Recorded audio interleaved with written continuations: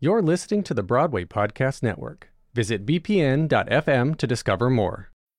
Making everyone happy on vacation isn't easy. But you know what is? Going to Aruba. All you have to do is walk out your door to find pristine pools, relaxing white sand beaches, and an island teeming with outdoor activities that'll put a smile on any face. You won't just feel great, you'll all feel great, filled with a calmer, more peaceful vibe that radiates Aruba's warmth. And the best part is, it never fades. That's the Aruba effect. Plan your family trip at Aruba.com. This episode is brought to you by Kia's first 3-row, all-electric SUV, the Kia EV9, with available all-wheel drive and seating for up to 7 adults, with 0 to 60 speed that thrills you 1 minute, and available lounge seats that unwind you the next. Visit kia.com/EV9 to learn more. Ask your Kia dealer for availability. No system, no matter how advanced, can compensate for all driver error and or driving conditions. Always drive safely.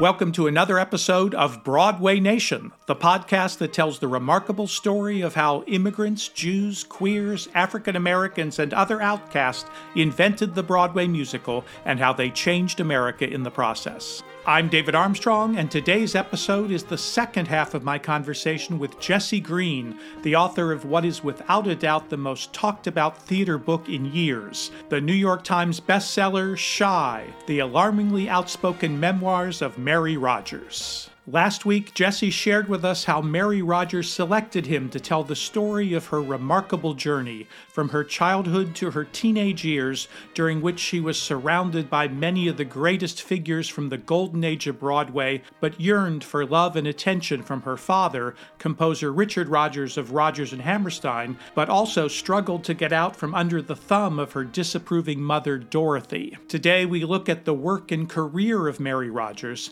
and how as a working mother raising 6 children, she was able to somehow become a successful Broadway composer in her own right, and then reinvent herself to become a best-selling author and a leader in arts philanthropy. This episode is made possible in part by the generous contributions of our patron-level members, Gary Fuller and Randy Everett. And if you too would like to support Broadway Nation, there'll be information about how to do that at the end of the show. Here we go. Let's talk a little bit about her work. She is very modest about it, but she has 2 significant works, in my view, that just keep coming back. First on Broadway with Once Upon a Mattress, which not only is done on Broadway, but then is done on television 3 times, I believe. What are the stats today about how often that show is produced? Well, when I last checked with what used to be called the Rodgers and Hammerstein office, it was the 6th most produced musical that they represented. And when you consider what the top 5 are, I mean, that's saying quite a lot, and produced a tremendous amount of income still. It's really fascinating. I gave a lot of time to the development of the show.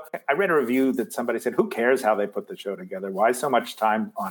But I think it's really fascinating and useful, particularly for anyone who wants to write a musical, but it's just also fascinating about how things come together and the accidents that become long-term selling points. And you can read about it in the book, but basically, among other things, they were given a task to write a show that would employ 9 lead performers. Tell us where this happens. Right. So in the summer of 59, or maybe it's 58, she goes to Tamiment, which was kind of an off Broadway training camp. And it had been a union retreat for years, and it was now a place where mostly Jewish young singles came looking to find mates. And while they were there, the guy who ran the theater part of it would put on shows that they could come and see, give them entertainment. And he hired people to write reviews. And if they wanted to, they could also then, in the second half of the season, try to write a show. And that's what happened. That's how The Princess and the Pea, as it was called, came to be. But in letting them try to write this, he said, I have 9 principal performers who I pay a lot of money to, which, maybe it was $100 a week. And you've got to give them all lead roles. Okay. So that's a lot. And it's fascinating how that fact, which sounds like a terrible constraint, became one of the reasons, aside from the wit, that show has 60 years later still done all over the world and in high schools and community theaters everywhere, because there's a lot of roles for people. And you can read how one of them didn't know how to sing, and one of them could barely move, and one of them was this, and one of them was that. So they wrote to those limitations. Well, there's somebody with that limitation in every community theater. So it's brilliant in that way. And it's also, as I say, a lot of fun. And the score is wonderful. We have an opening for a princess a genuine certified princess. Tell us when you intend to end this dilemma we're in. None of the ladies give a fig for living in sin. We have an opening for a princess, for a beautiful, bona fide princess.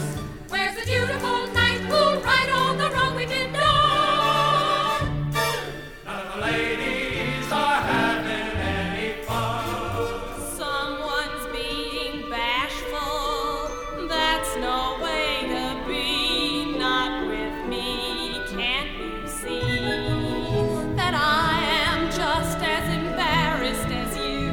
And I can understand your point of view. I've always been shy. I confess that I'm shy. Can't you guess that this confident air is a mask that I wear 'cause I'm shy? And you may be sure, way down deep I'm demure. Though some people I know might deny it, at bottom I'm quiet and pure. I'm aware that it's wrong to be meek as I am. My chances may pass me by. I pretend to be strong, but as weak as I am, all I can do is try. God knows I try, though I'm frightened and shy. And despite the impression I give, I confess that I'm living a lie, because I'm actually terribly timid and horribly shy. Yesterday you seemed as lovely to me as anyone ever could be. Now I see what tricks my eyes can play. Yesterday I must have been utterly blind, or else I was out of my mind, for I find you so much lovelier today. My heart cannot be trusted. I give you fair warning. I openly confess, tonight I love you less than I will tomorrow morning.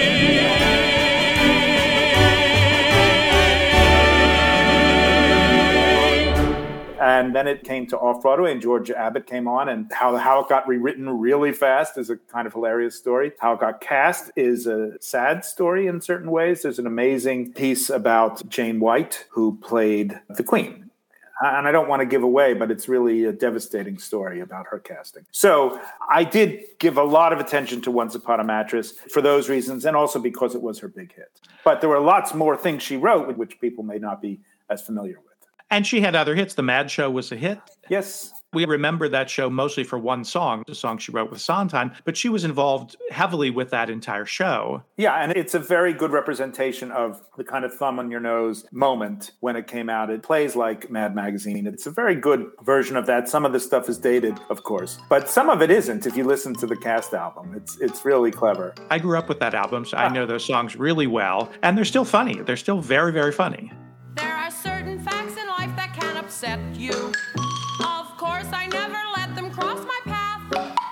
We made our mothers take us out of Psycho when Janet Leigh was bleeding in the bath. Although I never watched The Man from U.N.C.L.E., I know I wouldn't like it if I did. I saw a scene or two from Mary Poppins.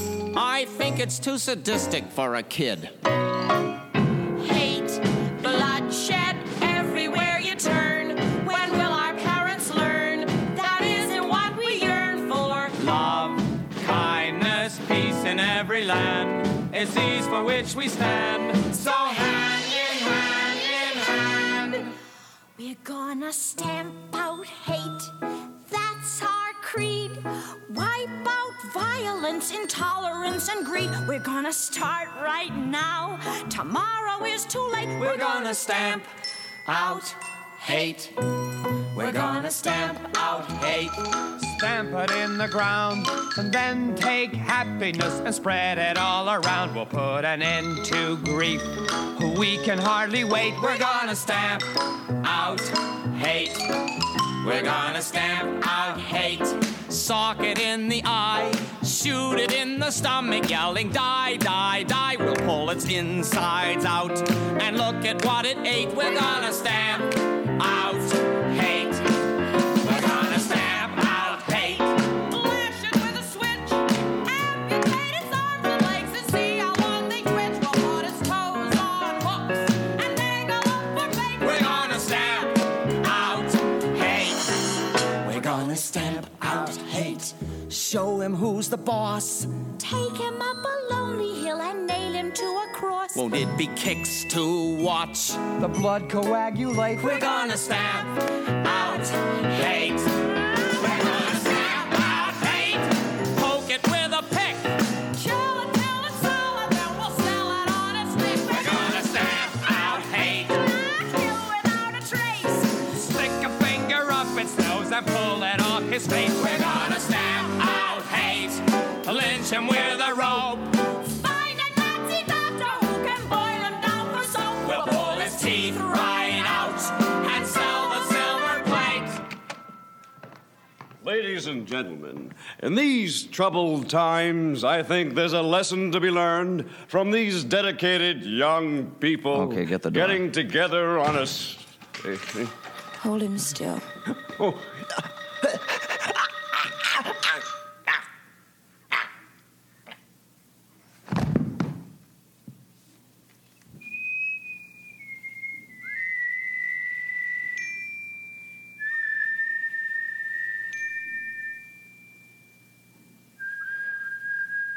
Broadway Nation will be back right after this quick break.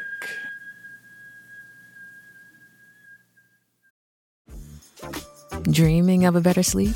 Tossing and turning is not your destiny. And Ollie is here to help. Ollie invites you to sink into sweet, sweet slumber to improve your mental and physical health and overall wellness. More than just melatonin, Ollie's ingredients help you unwind your mind for a delightfully dreamy drift off. Sleep is on the way at Ollie.com. That's OLLY.com.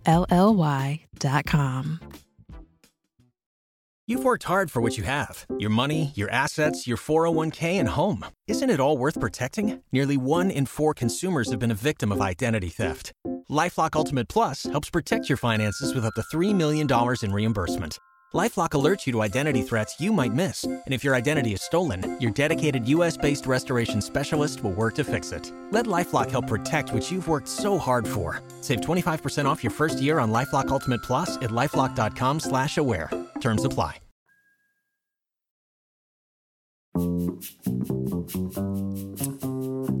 Tall and slender like an Apollo, he goes walking by, and I have to follow him. The boy from Tacarembo, Tumbe del Fuego, Santa Malipa, Zacatecas, La Junta del Sol y Cruz. And then she had her flops and really never had a musical theater big success again, or even any kind of success. But it doesn't mean she didn't write some glorious music. And I had access to a lot of the stuff she wrote much later, which unfortunately is tied up in contractual problems and cannot be performed except as individual songs. Some of them are, and I hope most of them will be at some point. But she had grown a tremendous amount, and it's just a shame we didn't get to hear where she might have gone with that. But she wasn't going to spend the rest of her life fighting to get into something that wasn't letting her in anymore. So she moved on. She said she had a lot of arrows in her quiver, and she wasn't afraid to try all of them. And so she moved on to writing young adult books. To me, the heartbreaking one there is Member of the Wedding, which sounds like it would be phenomenal. It's interesting. She has the same flops. Everybody has flops. Even Rodgers and Hammerstein chose the wrong subject matter and had flop shows. But then she didn't have a hit to make up for it. And again, maybe this is where that idea of access, she didn't have the access to then get to the next hit. Well, and it may also be that, you know, in trying to have it all, eventually she had to face that she couldn't, because she just couldn't give all of her life to something that wasn't giving back to her what she needed from it. She had children. She had to make money. I know it sounds like a joke. The daughter of Richard Rodgers has to make money, but she did. She had to make money. And she went looking for something else that she would enjoy where she could maybe get in more easily. And lo and behold, she found it, and then she did it again. She had at least 3 major careers. It's so interesting. She then, with Freaky Friday, becomes a best-selling young adult novelist. Yeah, and again, like Mattress, so cleverly thought through and structured and wittily written that it remains, a bestseller and its sequels to this day. Maybe you don't hit the center of the zeitgeist 100 times, but if you hit it twice in different fields, that's pretty great. And then when that wasn't working for her anymore, she was trying to write adult novels. It wasn't really happening. I should point out, of course, that Freaky Friday is about a mother and a daughter switching roles and trying to learn to respect each other more. So that's not an accident. But then she became a very important woman in musical philanthropy and became the chairman of the board of Juilliard for many years. She had a brilliant third act.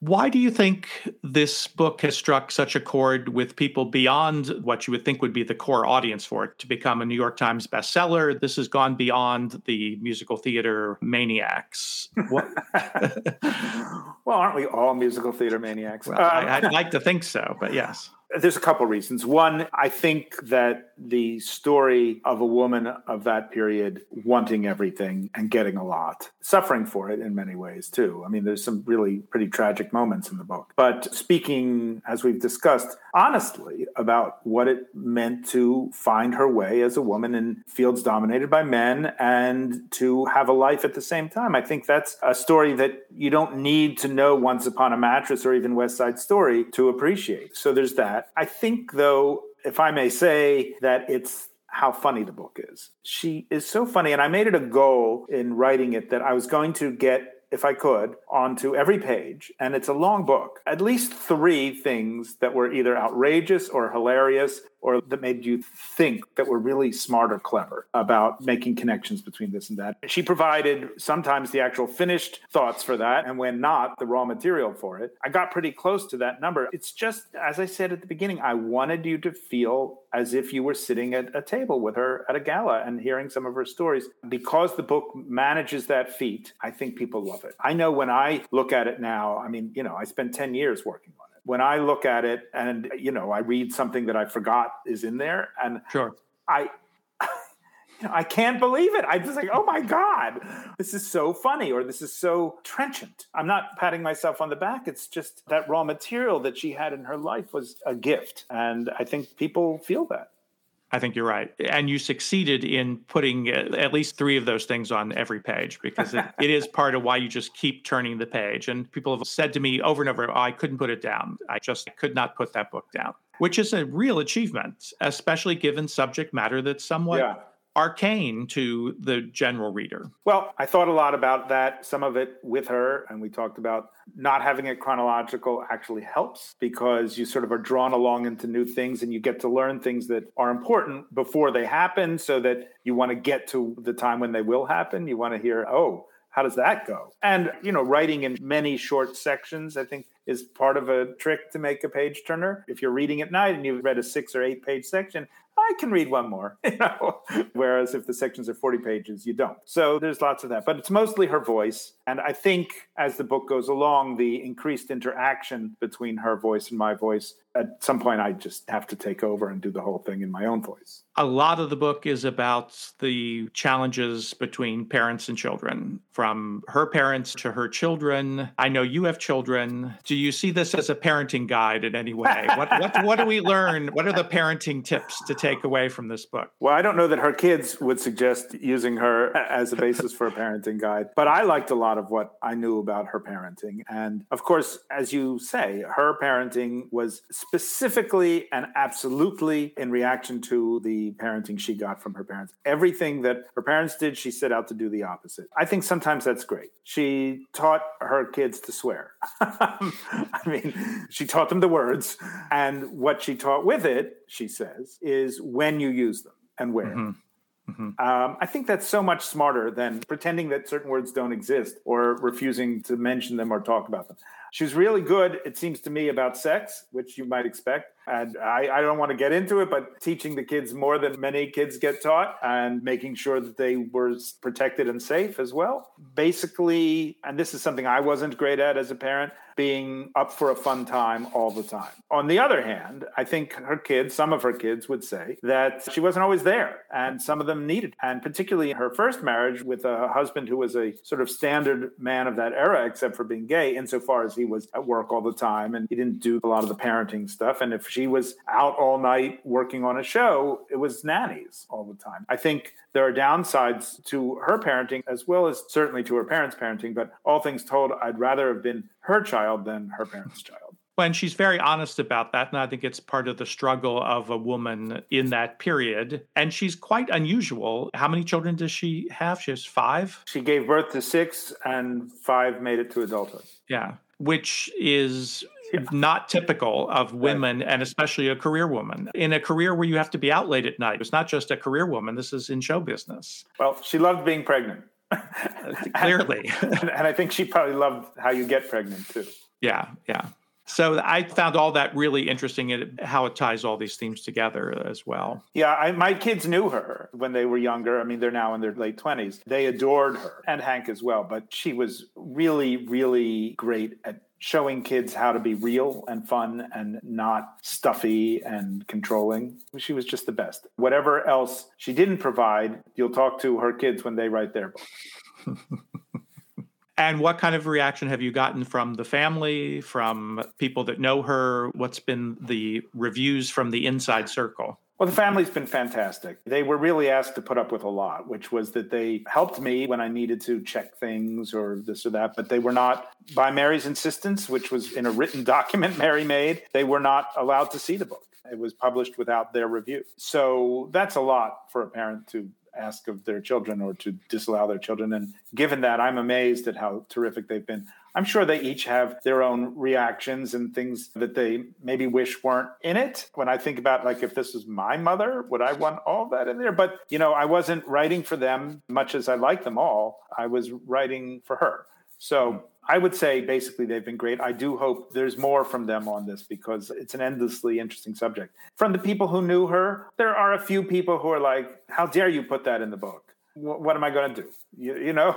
I did censor her a tiny bit. There were a few things that I just like, no, Mary, we're not doing that. But for the most part, the things she was willing to say, which was 95, 97, 98% of her life, it was all going to go in. And I'm sorry if some people didn't like that. Mostly what I hear is, oh my God, she's back. They read it, they hear her, they feel like she's in the room with them. And that's the most gratifying of all. Well, it's a real achievement. You deserve all the praise that it's getting. Well, she deserves a lot of it too. Well, and you deserve a lot of the praise for fulfilling Mary's wishes, because it seems to me from the outside, you delivered the book that Mary wanted there to be. I hope so. I'll never know. But as you read in the book, the only pages she read, she said, make them meaner, make them funnier. I didn't know how to do that. I thought they were pretty mean and pretty funny as it was, but I tried to keep it up for the whole 450 pages, and I think I did. Jesse Green, thank you so much. It's been so great to have you on Broadway Nation to talk about Shy. Thank you so much, David. It's been a blast. They all lived happily, happily, happily ever after. The couple is happily leaving the chapel, eternally tied. As the curtain descends, there is nothing but loving and laughter. When the fairy tale ends, the heroine's always a bride. If you're a fan of this podcast, I invite you to become a patron of the show by joining our Broadway Nation Backstage Pass Club. For a contribution of just $7 a month, you can receive exclusive access to never-before-heard, unedited versions of many of the discussions that I have with my guests. In fact, I often record nearly twice as much conversation as ends up in the edited versions of the podcast. You will also have access to additional in-depth conversations with my frequent co-host Albert Evans that have not been featured on Broadway Nation. And all patrons will receive special on-air shout-outs and acknowledgments of your vital support for this podcast. And if you're particularly enthusiastic about Broadway Nation, there are additional patron levels that come with even more benefits. To join, go to BroadwayNationPodcast.supercast.tech. That's supercast.tech, SUPERCAST, or you can find the link in the show notes to this episode or in our Broadway Nation Facebook group, which I also invite you to join. Now it's my pleasure to give my heartfelt thanks to longtime members Elizabeth Troxler, Ellie Schaefer, Judy Hooka, Steve Reynolds, Robert Braun, Roger Clarice, Chris Mode, and Neil Hoyt, and new member Kelly Allen. Thank you so much for your generous support. Broadway Nation is written and produced by me, David Armstrong. Special thanks to Powell's Mox for his help with editing this episode, and to the entire team at the Broadway Podcast Network. Rapunzel had platinum tresses that would double the length of her dresses. She was kept in a tower for years by a wicked old witch. Witchy, wacky, wicked old witch. Till one night in despair, down she scrambled by letting her hair down. That's what I call quite a switch. I'll be finished before I begin. And besides, I don't want to get out. I want to get in. Please let me in. I just want to get in. I want to live happily, happily, happily ever after.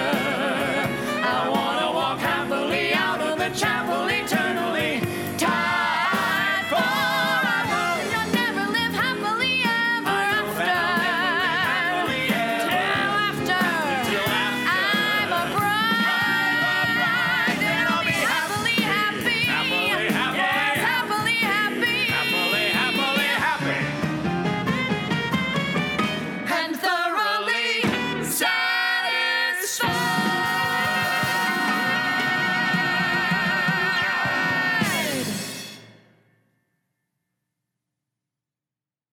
Hi, y'all. This is Kristen Chenoweth. Hi, I'm Gloria Stefan. This is Sarah Bareilles. Hi, I'm Patty LuPone. This is Lin-Manuel Miranda. You're listening to the Broadway Podcast Network. Everybody in your crew identifies as either Big Mac Burger, McNuggets, or McCrispy Sandwich. But you're the Filet-O-Fish Sandwich all day. That crispy fish, that savory tartar sauce, that melty cheese, that pillowy bun. Yeah, you get it. Every time. And if you love the Filet-O-Fish, right now you can catch two of the classics you love for just $6. Limited time only. Price and participation may vary. Cannot be combined with any other offer. Single item at regular price. Ba-da-ba-ba-ba.